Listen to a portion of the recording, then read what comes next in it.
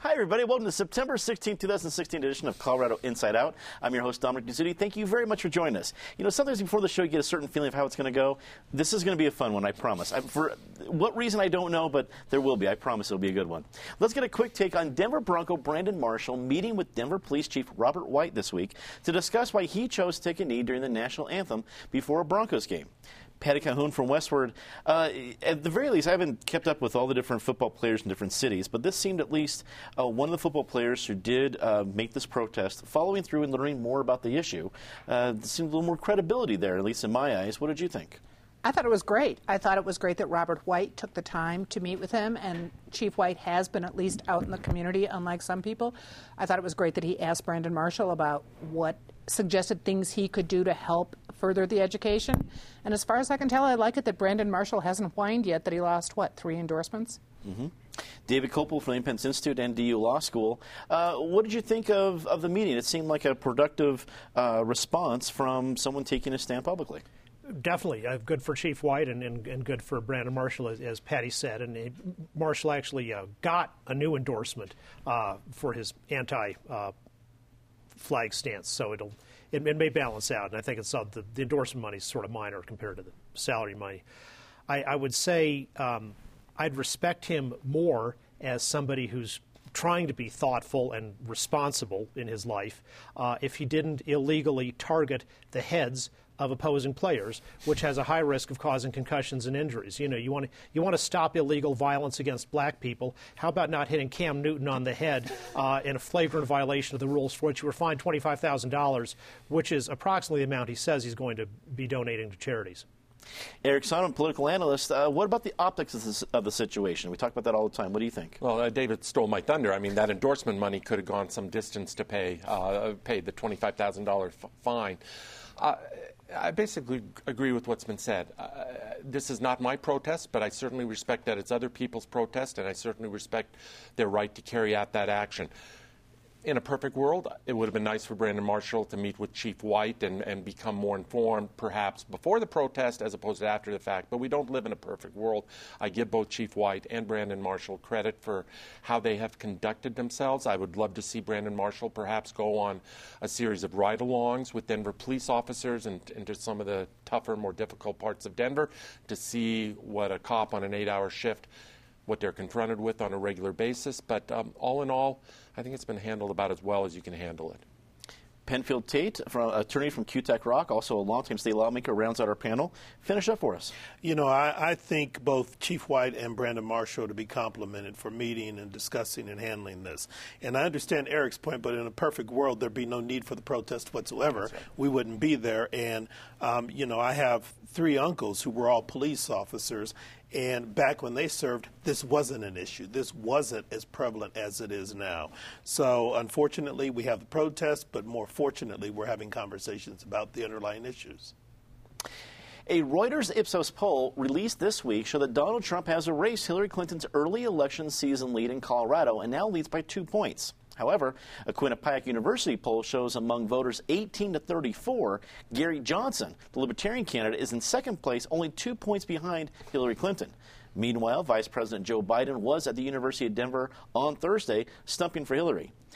Patty, the polls have gone pretty crazy throughout the season, but I guess the one I look at mostly is how much money is being spent in the state. That still seems to be pretty low. But what do you make of the polling headline news this week?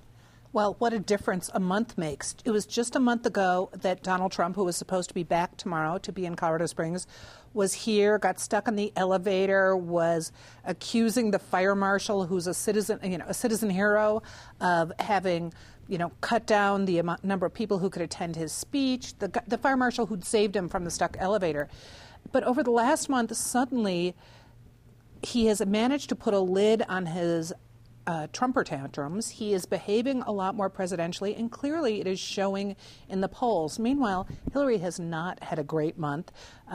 Doesn't even matter. The health issue is a side note. That deplorable speech was deplorable. She is now looking like the petty insultometer, and Trump is actually looking fairly good, but who would have thought it a month ago? David, are we reading too much into these weekly polls? No, because they're consistent nationally of not so much of Trump closing the gap significantly, partly because of fall off from Clinton.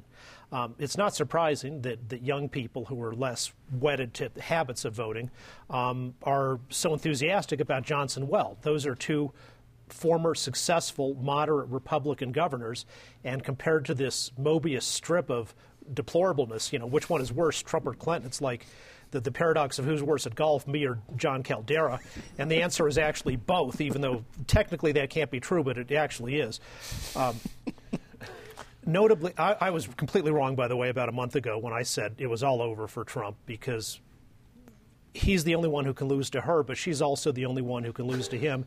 And if the Democratic Party is as serious as it is, with good reason for thinking Trump is a threat to the Republic, they should ditch her and put somebody else in. Tim Kaine would win in a landslide. Bernie, despite being a Marxist, might even win. Kaine plus Elizabeth Warren would unify the party and sweep the country. It's notable that Darrell Glenn is now within 10 points in the Senate race, or as Michael Bennet put out in his fundraising yesterday, it's now a single-digit race. Hillary's spin on her fainting spell or whatever was, well, her staff says, we try to get her to drink water, and she's just completely resistant to drinking water, which contradicts an interview she gave a few years ago where she said she loves to drink water. She drinks water all the time, which means she lies more naturally than she drinks water. Talk about a heck of a connection there, but if it's going to be made, it's going to be at this table. Eric, what do you think of the idea that of ads being on TV or radio or other media being the real barometer of how much interest there are from campaigns in a state? First of all, can I get some hazard pay for having to go after David on a regular basis? I think that entitles me to something here. Your question's a good one, Dominic. Money is the ultimate barometer in politics. Follow the money, and it shows you where the polls are. The money follows the polling as much as the other way around. Clearly, Hillary's had a bad week and a bad several weeks here. And Trump's been the beneficiary. The biggest beneficiary has been undecided. I think a lot of Hillary voters have not gone over to Trump. They've just gone up into the air, up into the ether, because they can't figure it out. People want to vote for character in a president, and that's been the essence of the problem in this race, is they look at both candidates and find them both so unbelievably or deplorably, to steal a word, deficient in the character department.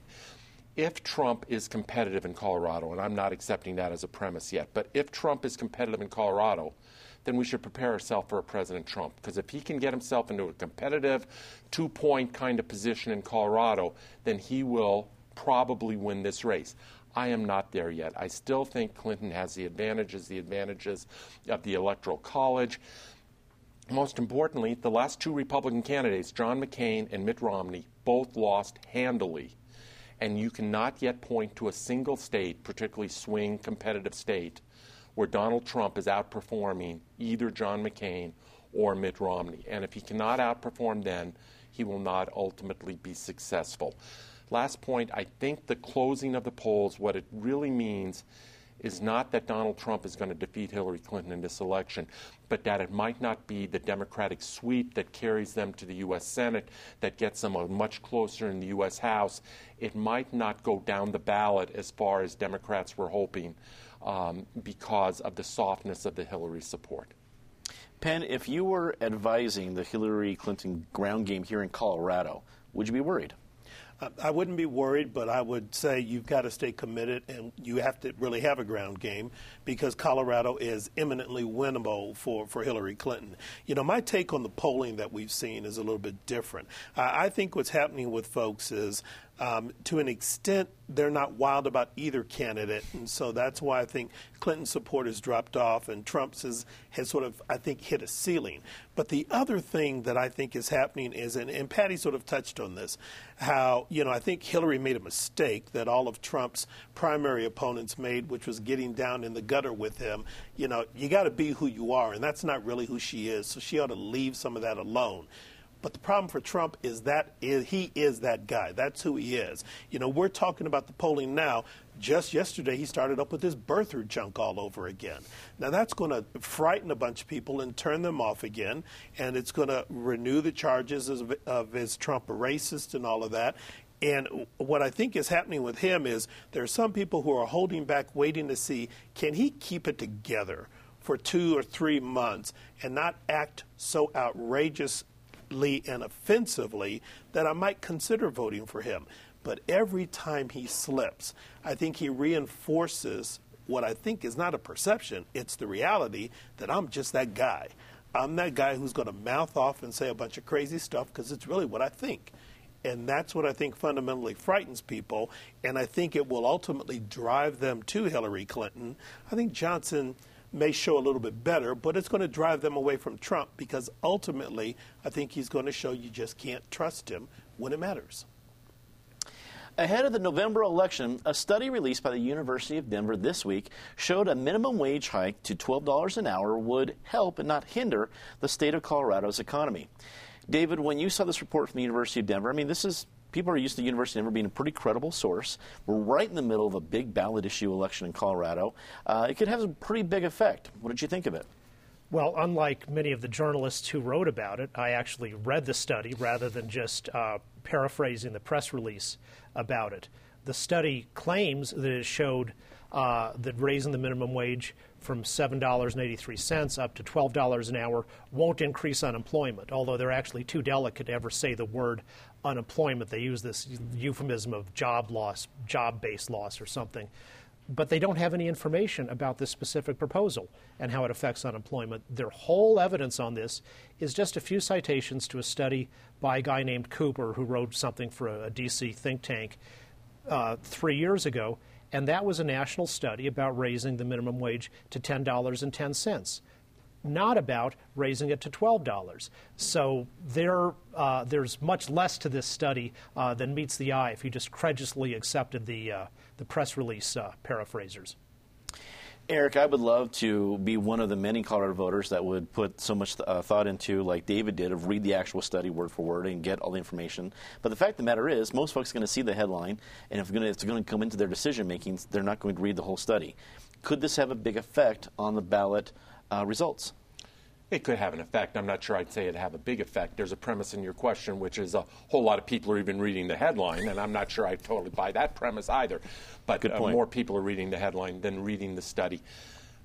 This thing, unlike David, I didn't cheat and actually read the study because that's called doing homework, and we frown upon that around this table. Yep.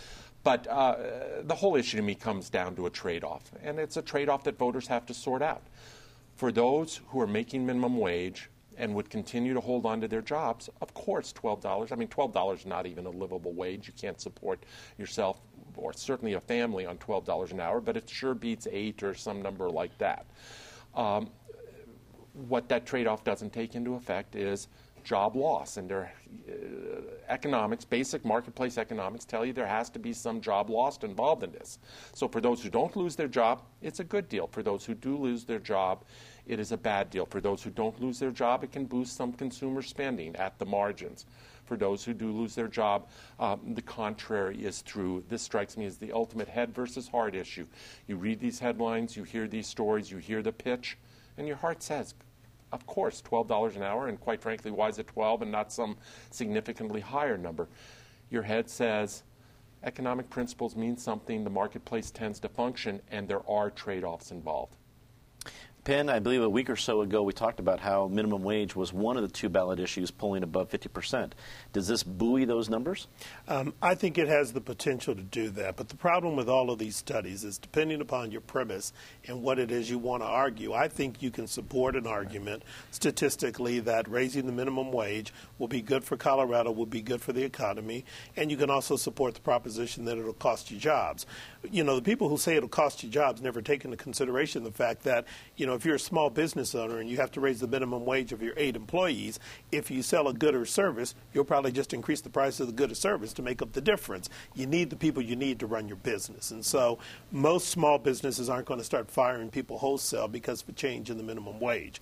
The real conversation we ought to be having, and everybody's avoiding it, is this has no business being in the state constitution.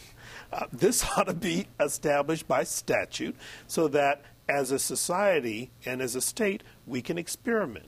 If 12 does result in job loss or has some deleterious effects, ratchet it down to 11 or 1050. If 12 is good but not quite good enough, scooch it up a little bit. The problem is this whole debate is misplaced. This just doesn't belong in the Colorado Constitution. Patty, was it fair for DU to release this study right smack dab in the middle of a pretty heated election? Sure. They can release whatever study they want, and there are plenty of people who have jumped on this bandwagon. Penn has a good point, and the other point I brought up before is the way this is written, it would really affect one industry that is very important in Colorado, which is our homegrown restaurant industry. There's the tip share provision, which would mean, yeah, you're going to see prices go up because the waiters and the servers who are already benefiting from the tips will wind up also getting an increase in their salary, which will mean the only way to balance it will be increasing drastically the price of food. So I think if the restaurants really have a good campaign out there, everyone has their favorite neighborhood place, that may be where this fight comes down to. Denver Mayor Michael Hancock presented a $1.9 billion 2017 budget this week, which includes money to hire 48 new police officers and put $5 million towards an affordable housing plan. Eric, we have a strong mayor version form of government for Denver. So this is likely going to be the budget. The city council might tweak it a little bit, but this is essentially going to be it. What did you think? The initial reviews of the budget from city council people were positive, that this hits most of the priorities they should hit. Clearly, there's a significant increase in policing in the central business district, primarily the mall. That is necessary. There's the affordable housing piece.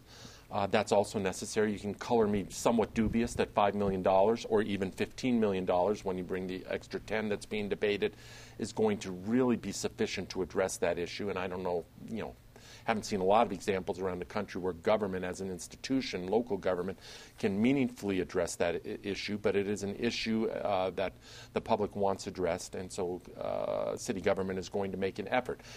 The real thing to me, Dominic, is less about the budget, and it's more about where Mayor Hancock is. I think he's in a fairly precarious place. For somebody who was just reelected a year plus change ago by an overwhelming margin, he is very glad that this election is not this year. I think events are somewhat getting away from him. I flash back to this is ancient history in Denver, but in 1979, Bill McNichols was reelected almost by acclamation. There wasn't a real potent opposition. And 4 years later, he didn't even make the runoff. Now, we'll see if Michael Hancock is running again in 3 years from now. He could run for a third term if he wants. He hasn't yet indicated one way or the other. But I think that third term could be very difficult because of issues of traffic, of congestion, of growth, of policing, of homelessness. This is a city that is going through boom times, but a lot of the problems are landing at the mayor's doorstep, and I think there's increasing frustration with how they're being handled. Penn, within the budget, it says money for 48 new police officers. That's nothing to sneeze at. That's a decent number. Is it enough?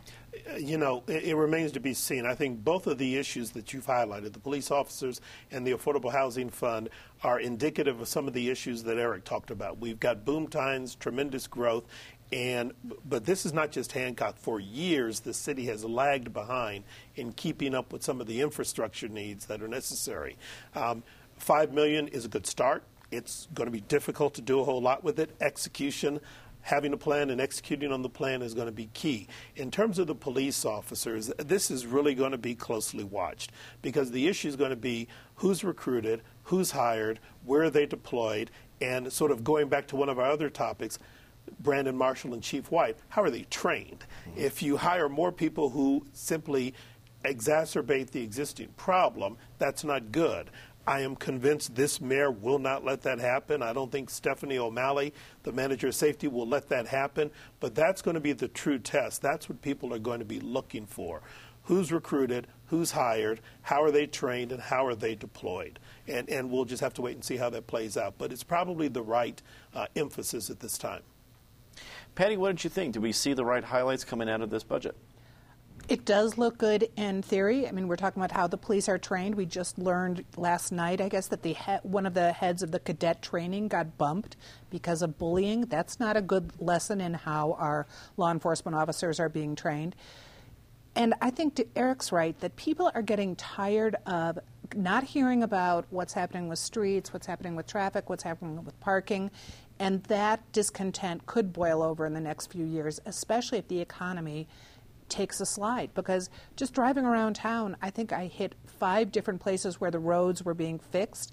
That's okay, but it's inconveniencing people who used to just kind of love how easy it was to get around in this city and also to communicate in this city, and that's another place where we have roadblocks.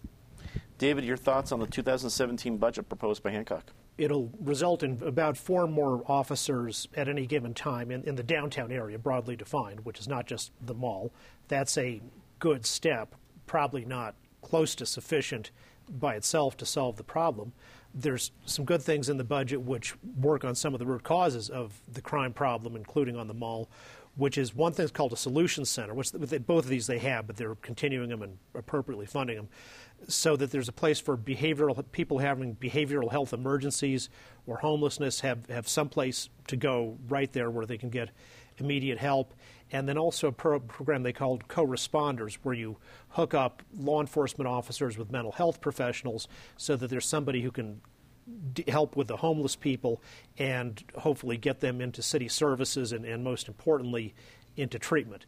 There's also, I think, a problem in the budget, which is $2.5 million to replace existing garbage cans with things you have to wheel out to the front of your house. That can be more efficient for the pickup, but it's also tough on, say, elderly people who can't wheel them, and we haven't seen anything yet from the city about what they're going to do about that. Let's get to our favorite part of the show, Disgrace of the Week, and as always, Ms. Calhoun, please start us off. Well, we have certainly covered John Bonet in Westward, and we have talked about John Bonet at this table, but it's a Colorado crime. Why are we suddenly seeing TV show after TV show, Time, Newsweek, doing their fabulous 20-year retrospectives of the murder of John Bonet Ramsey, which wasn't until December, if you're really going by the anniversary. It's just this very strange new world of mainstream media trying desperately to get some viewers. That's a sick reminder. I completely agree. David. To recall the times when people actually watched them. Joe Biden's speech at DU last night said that the United States is in a stronger, more respected position globally than at any time in history. He is, because he's the vice president, so he gets treated better than ever. But that's not true for the country as a whole. And you can just go back to, for example, the Bill Clinton administration, when the United States, and many others, when the United States was much more respected abroad than it is now. Eric. This is too easy, and we talk about it every week, but the presidential race we're confronted with is a disgrace that in a country of 310 or north of 310 million people, that this is the choice we have. There was a great quote by columnist Mona Charin a week ago. I'll just read it. It's one sentence. The nightmare choice between utterly mendacious and corrupt and frighteningly ignorant and unpredictable is upon us. I thought that summed it up about as well as possible in one crisp sentence. Well done. Penn. In a sign that the Armageddon is upon us, the research firm Mintel recently reported that millennials, rather than having kids, are instead owning pets.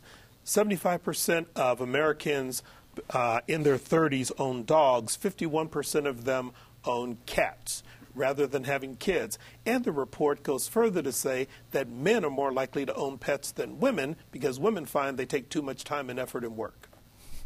As a owner of a spoiled beagle, it's not so bad. I'm just saying. Now say something nice about somebody. Patty. Well, I want to say something nice about League of Women Voters. I spoke to that group. big fans of the show with good reason, and they love all of you. But I want to say something about Startup Week, which started 5 years ago in Denver and has exploded. A really great free service showing just how entrepreneurial, independent, and interesting the projects are in Denver. David. Today is Constitution Day, the day when it became the law of the land after being ratified by the people, the greatest governing document ever written. A republic, if you can keep it, as Benjamin Franklin said, and I hope when people vote, they will vote their conscience for candidates who respect and support the Constitution. Eric. This one's eminently personal. Penn made reference to pets. We actually had both kids and pets, and this afternoon we're saying goodbye to our beloved and long-time 14-year family dog who's been loyal and loving and playful and a wonderful part of our lives and is not a viewer of this show and will not be around to watch the show this evening. Well, he probably has tastes good enough not to watch the show, but our thoughts are with you. Penn. Shout out to Greenleaf, the local nonprofit that works with youth to promote food justice in urban food deserts.